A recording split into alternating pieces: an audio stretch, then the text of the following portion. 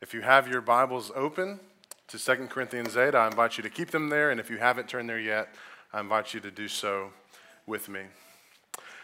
Last week, we started our new series on the Christian life, and Pastor Brandon preached on the new birth from John 3, teaching us about the beginning of the Christian life, and most importantly, that our salvation belongs to God.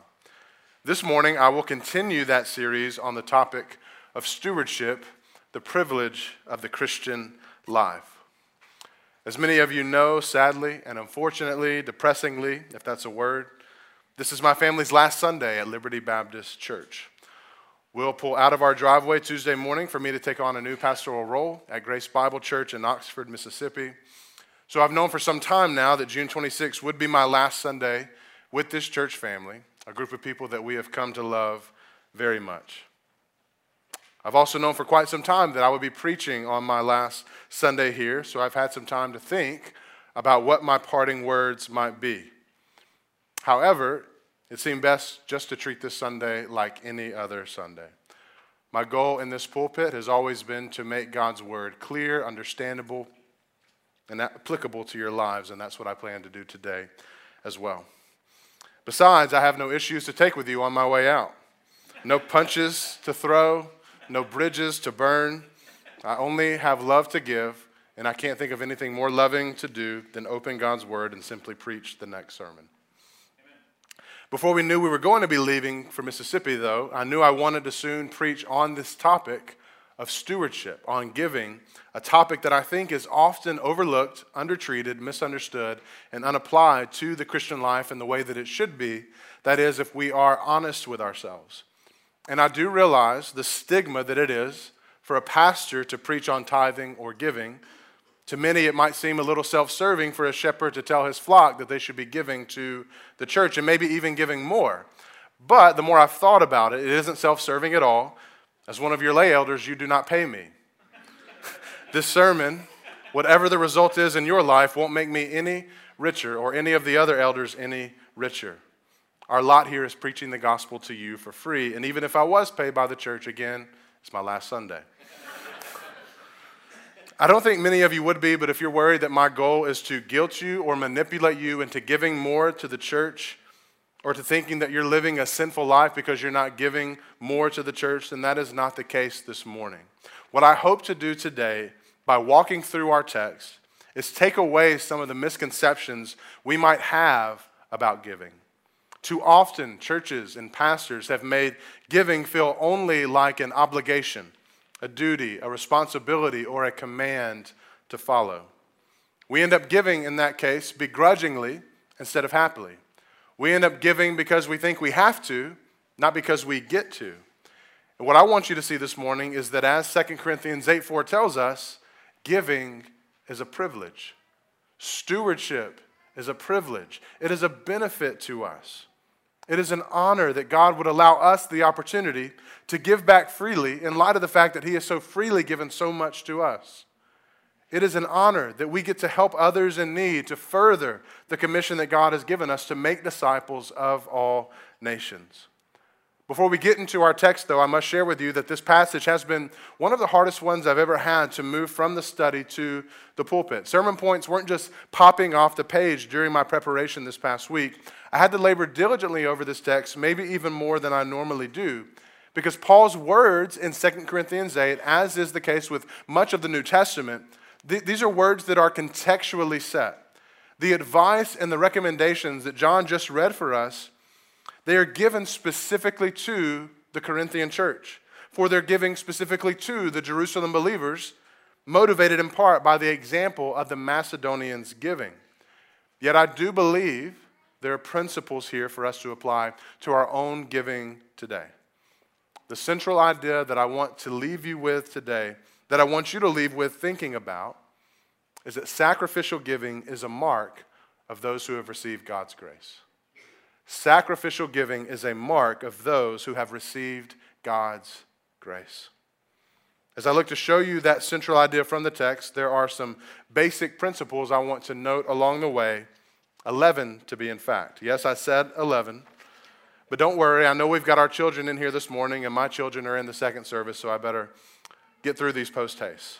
So, before that, though, a further word is needed on the context of our passage. So, I want you to allow me to walk back through the passage to just explain a bit more what's going on before we try to pull principles out for us to apply today. Paul starts, if you look at verse 1, by referencing the Macedonian believers. These are churches in Philippi, Thessalonica, and Berea. We can read about these churches in other places in the New Testament. We can see the level of suffering and persecution and famine and hardship they faced. Yet Paul notes in verse 1 the grace of God given to them. But we soon come to find that the grace he speaks of has to do with their generosity. God has enabled these people by his grace to give sacrificially. Paul notes that these people have been through an immensely hard season in verse 2. Look at the phrases he uses there. Severe trial, affliction, extreme poverty. Yet, he says they also have abundant joy. He says the result of all this has been a wealth of generosity on their part. Affliction results in joy. Poverty results in generosity. They're living in a paradox. In verse 3, Paul describes the extent of their giving. It was definitely according to their ability or means. That is, the Macedonians were not holding back more for themselves than they needed, yet it was also beyond their ability, Paul says, meaning that they gave even more than is normally expected of a group of people, maybe even troubling themselves to take care of the dire need in Jerusalem. This need that they're addressing, this giving Paul has in mind in this chapter, is not a general need. He's not speaking about the undesignated church budget here. Rather, Paul is speaking about the years-long campaign he had to help the persecuted believers in Jerusalem, a struggling church. At the end of verse 3, Paul says the Macedonians gave to the Jerusalem church of their own accord. Noting in verse 4 as well that they actually begged Paul for the privilege of sharing in this ministry to the saints. Their giving was so abundant that Paul can say in verse 5 that they had given themselves first to the Lord and then to them. He's saying that much should be obvious. This gift of theirs was only something God could have motivated. When Paul looks at what they've done, his conclusion is only God could lead a church to do such a thing. Only a church who has given themselves to the Lord could give in the way that the Macedonians have given. And then he turns to the Corinthians in verse 6, calling them to complete among themselves this same act of grace. See, at the end of his first letter to the Corinthians, chapter 16, 1 through 4, Paul called them to intentionally set aside regularly funds to help the Jerusalem believers. And now, in a second letter, he is telling them to finish the task they started, what they were asked to do, and what they were clearly committed to do, as later verses tell us. So what we know so far is that the Macedonians weren't even asked to give, but instead had to beg for the opportunity to give, and they're giving above their means. The Corinthians, on the other hand, were asked to give, but were supposedly giving below their means if they were still giving anything at all. So in verse 10, Paul says, you have begun last year to do something, but you still need to finish the task, verse 11 says. There was an eagerness and a desire to do something, but it wasn't showing itself in action in the Corinthian church. So Paul tells them in verse 7 that just as you excel in all of these other areas in life, in faith, in speech, in knowledge, and diligence, so too excel in this act of grace. So his wording is strong. He is saying that this should be the norm here, but yet at the same time, Paul doesn't make it a rule. He doesn't make it a commandment. He doesn't require them to do this. He doesn't obligate them or coerce them. In verse 8, he literally tells them, I am not saying this as a command. Instead, the opportunity to give, he says, is a test of the genuineness of your love. It's an opportunity to show that you're ready to give in the same way that Christ willingly gave himself. And in verse 9, we have one of the most beautiful verses in all of Scripture. Paul writes it to give a reason for our sacrificial giving. For you know the grace of our Lord Jesus Christ. Though he was rich, for your sake he became poor, so that by his poverty you might become rich. Remember the central idea. Sacrificial giving is a mark of those who have received God's grace. Paul essentially says to the Corinthians in verse 9, show that you have freely received by freely giving yourselves.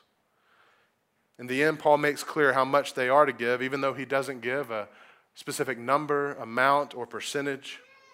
Verse 12 says it, according to what a person has. The Corinthians, who were noteworthy for having an abundance of riches, were to relieve their brothers and sisters in hardship. Paul asked them essentially, would you intend to live with a surplus when there are other believers starving and struggling? The goal for their stewardship is verse 15, where Paul quotes from Exodus 16. The person who had much did not have too much, and the person who had little did not have too little. So now that we have come to understand a bit more Paul's specific admonition to the Corinthians in the context of that passage, I want us to note 11 principles we can apply to our own practice of stewardship, to our own practice of giving. These principles don't exhaust everything that we should know about giving or everything that we should apply in our giving, but they are a good start. So first principle, sacrificial giving is concerned with God's people. Sacrificial giving is concerned with God's people. Notice in verse 1 who Paul is talking to. He says, brothers and sisters.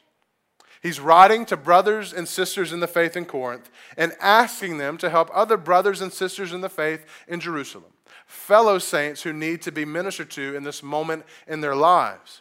The ask that Paul is making throughout our passage is specifically for fellow Christians. The surplus of one church is to go and help offset the needs of another sister church. This doesn't mean that believers cannot help unbelievers. We should help unbelievers and give to the needy, especially as it's a means to serve them while we share the gospel with them. However, the focus of this chapter, as well as the following one, is help for God's people. And I think it can be argued from elsewhere in Scripture that we should think first about those who are among us and need our help before we start looking to extend ourselves to everyone outside of the church. Today, like then, we should take care to concern ourselves with fellow believers as we think about how we might sacrificially give some of what the Lord has blessed us with.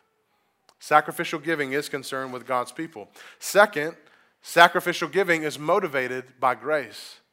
Sacrificial giving is motivated by grace.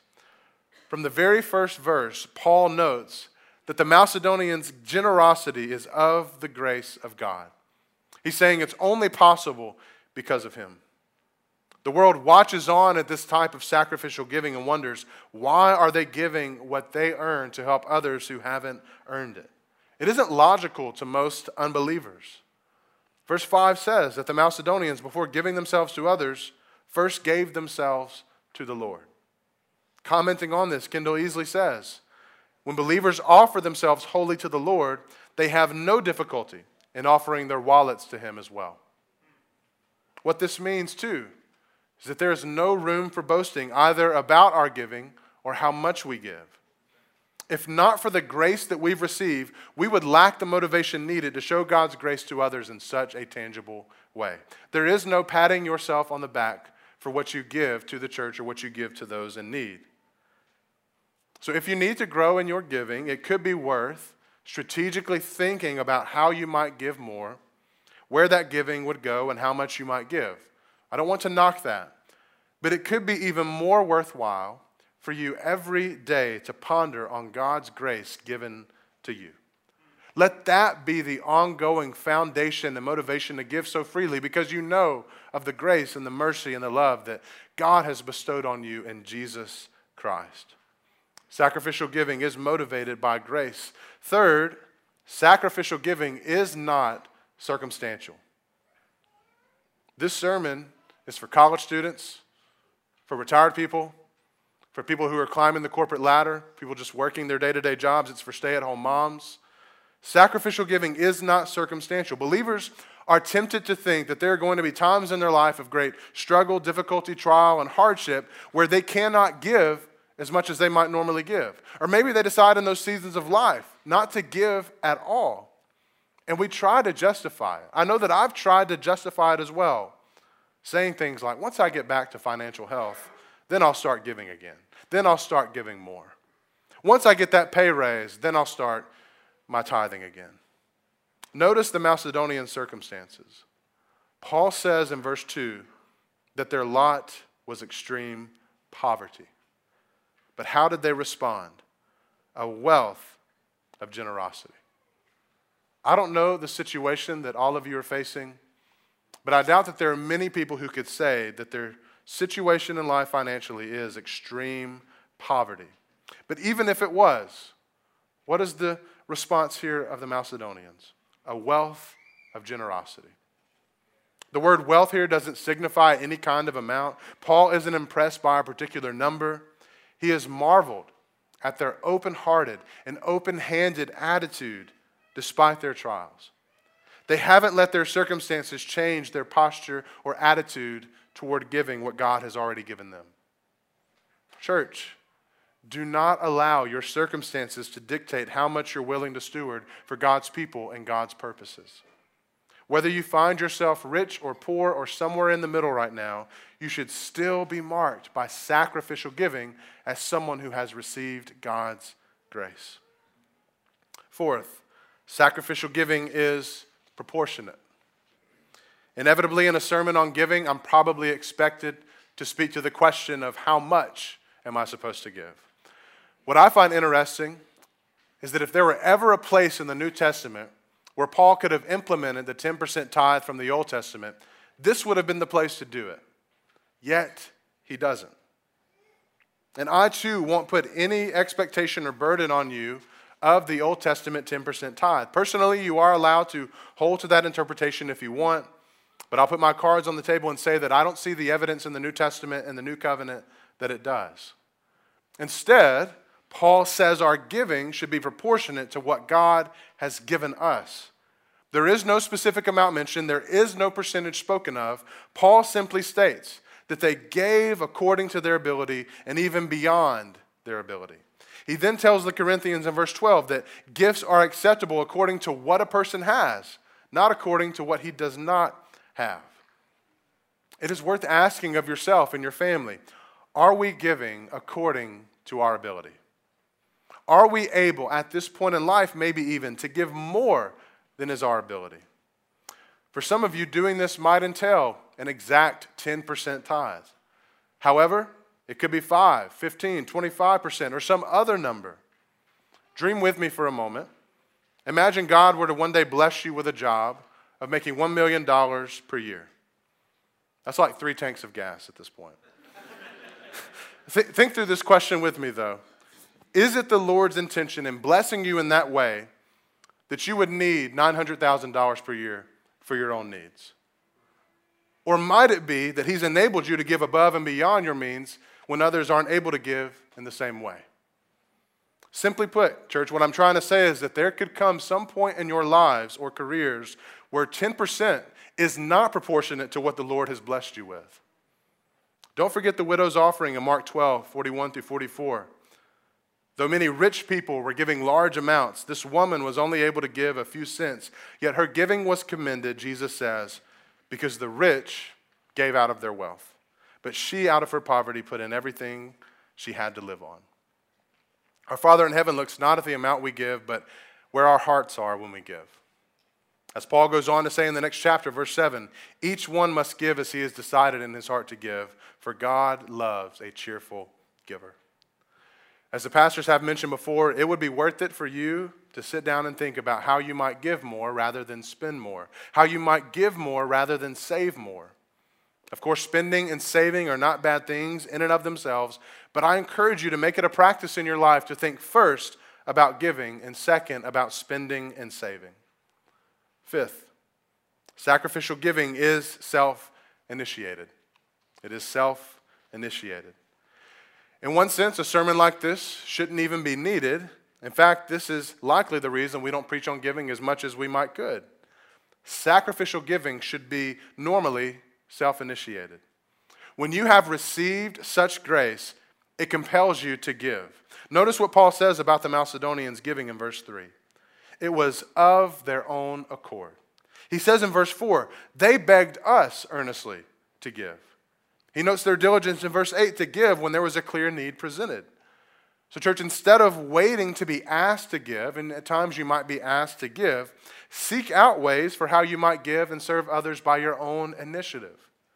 Consider missionaries you might support, or missionaries you might support more than you currently do. Consider ministries that you can regularly give to. Consider families who in our church who might be blessed with an unsolicited gift. Consider a designated fund of our church where you might give above your means for a season in life. Praise God, as Pastor Stephen prayed that Roe v. Wade was overturned last week. Consider how you might give to ministries and organizations that seek to speak up for the unborn. Think about how you might give to organizations like Liberty Women's Clinic. Think about adoption agencies and families you can give to so that children are not aborted but are instead adopted into families.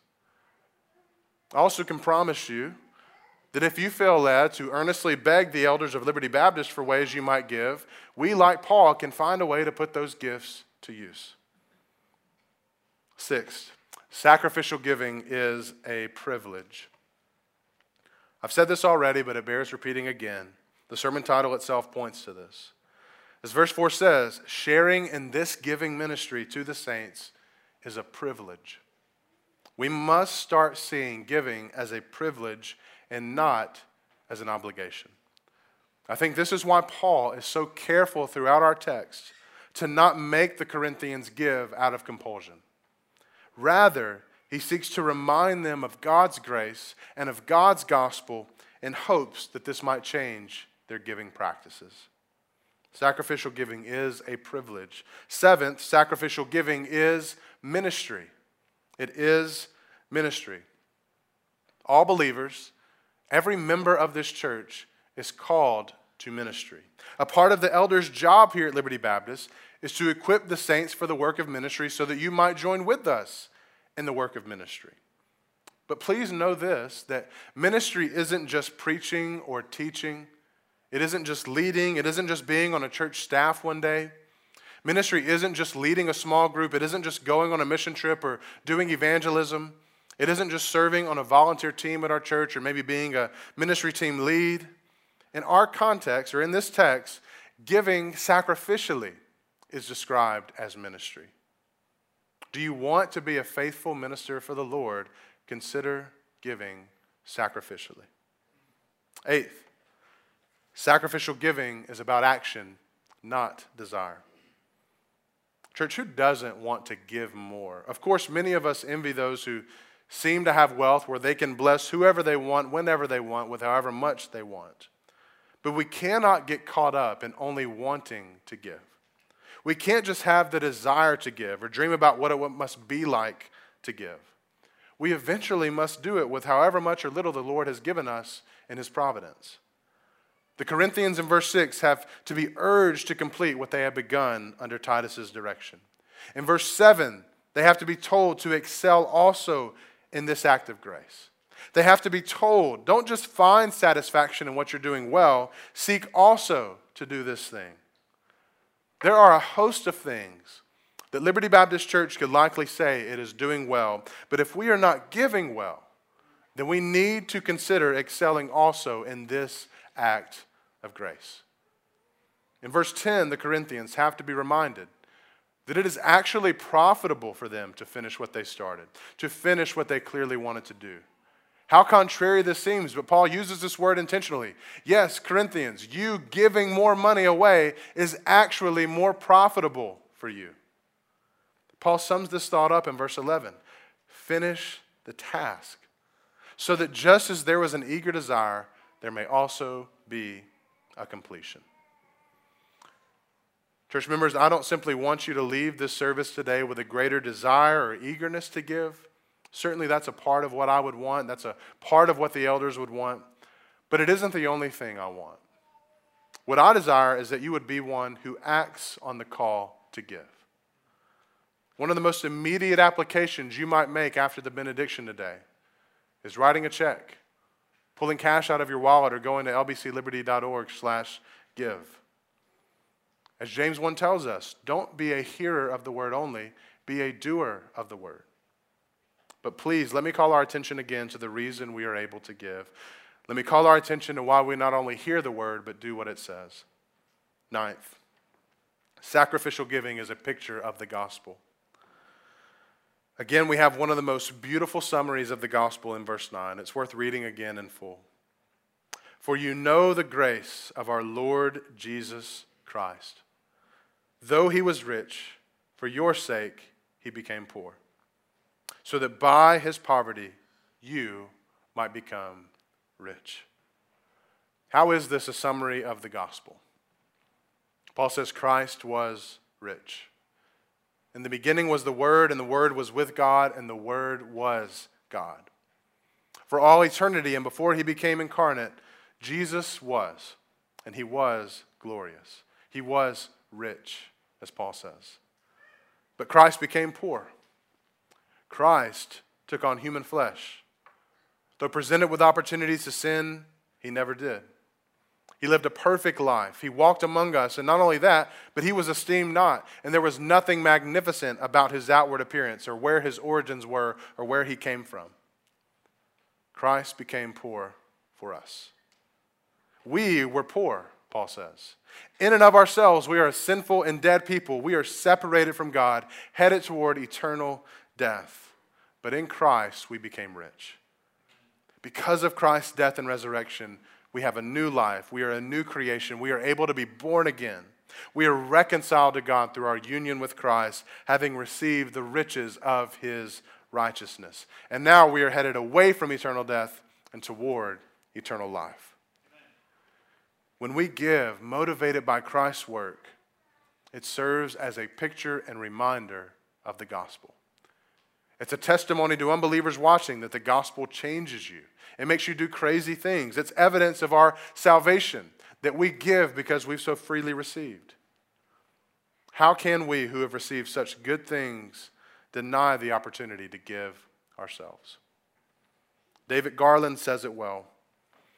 When we have been the beneficiaries of such undeserved grace, how can true Christians shut their hearts or purses to brothers and sisters in need or begrudge every penny they may share with others?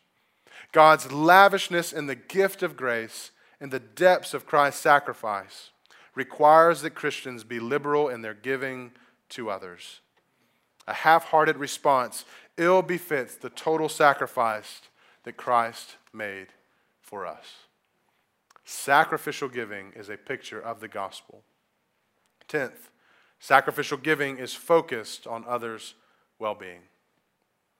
In these last few verses, Paul speaks multiple times of one of the primary aims in all of this giving, equality. In verse 13, he writes to clarify the goal here is not that he wants the Corinthians and the Jerusalem believers to swap places, for the Corinthians to become poor and the Jerusalem believers to become rich.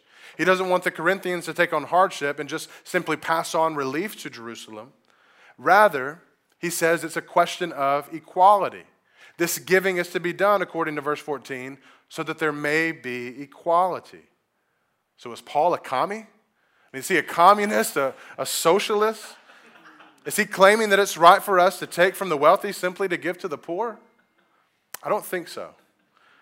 Jerusalem isn't about to start living the high life because of these gifts. Put simply, the brothers and sisters in Jerusalem had a great need.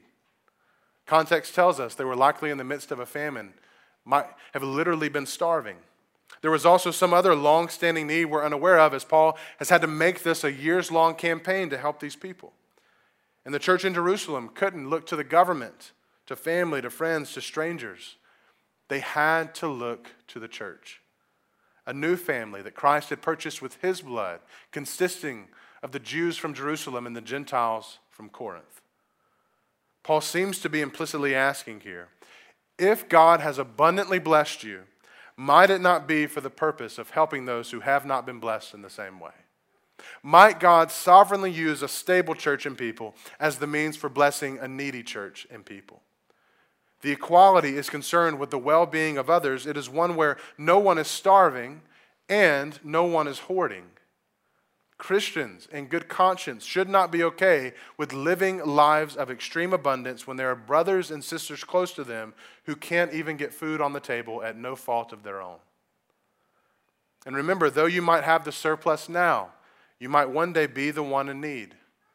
And so Paul writes in verse 14, at the present time, your surplus is available for their need, so that their abundance may in turn meet your need. Sacrificial giving is focused on others' well-being. 11th, I don't think I've ever used that word in a sermon. 11th and finally, sacrificial giving is a means of God's grace. 3 times, Paul calls this sacrificial giving an act of grace. God, using his own people, cares for his own people. Paul references an Old Testament story in this last verse. When manna was coming down from heaven in Exodus, there were some who took too much for themselves and some who took too little. Yet God was still sovereignly at work to make sure his people were all supplied equally. God provided equally for his people in this Exodus 16 context, even though there were some who had gathered too little and some who had gathered too much. And the church should mirror this. Though some might make too little and some might make too much, our aim should be a kind of equality where Christians make sure that none of them are living in too great of an abundance, while others, brothers and sisters, are desperately in need of aid. May it be said of Liberty Baptist that we have felt the effect of the gospel so much and care for our people so well that verse 15 is the testimony of our church. The person who had much did not have too much, and the person who had little did not have too little. As we look to close, I'd love to share with you what John Calvin wrote when he summarized this text. Let those then that have riches, whether they have been left by inheritance or procured by industry and efforts, consider that their abundance was not intended to be laid out in intemperance or excess, but in relieving the necessities of the brethren. My prayer for you, Liberty Baptist, is that like the Macedonians here, you will be motivated by God's grace to show God's grace to others in your generosity. That you would too give far more generously than was thought you could. That you too would give without prompting. That you would give with insistence and initiative. And that you would give without limit. In a way that makes a watching world say, God must have changed these people. We have reason to believe that the Corinthians thankfully followed through. In chapter 9, Paul tells us the results of this kind of sacrificial giving. He's expecting that it will happen. If we choose to live lives of sound stewardship as well, then this can also be our reality. So I'll close with the words of 2 Corinthians 9, 6 through 15. The point is this: the person who sows sparingly will also reap sparingly, and the person who sows generously will also reap generously. Each person should do as he has decided in his heart, not reluctantly or out of compulsion, since God loves a cheerful giver. And God is able to make every grace overflow to you, so that in every way, always having everything you need, you may excel in every good work. As it is written, he distributed freely, he gave to the poor, his righteousness endures forever. Now the one who provides seed for the sower and bread for food will also provide and multiply your seed and increase the harvest of your righteousness. You will be enriched in every way for all generosity, which produces thanksgiving to God through us. For the ministry of this service is not only supplying the needs of the saints, but is also overflowing in many expressions of thanks to God. Because of the proof provided by this ministry, they will glorify God for your obedient confession to the gospel of Christ and for your generosity in sharing with them and with everyone. And as they pray on your behalf, they will have deep affection for you because of the surpassing grace of God in you. Thanks be to God for this indescribable gift. Let's pray. Father, we simply ask that you would give us a fresh reminder every day of the grace that you have so freely given us, and that this would motivate us to be those who sacrificially give, just in light of how much you've given us. Father, we pray that this gospel from your word has been clear this morning. Maybe even that unbelievers here would have the gospel clear for the first time in their lives and couldn't help but respond in faith and repentance. Father, we pray that you would move by the Spirit's power to help us to live a sanctified life for you, giving in light of what you've given us. We pray this in Christ's name. Amen.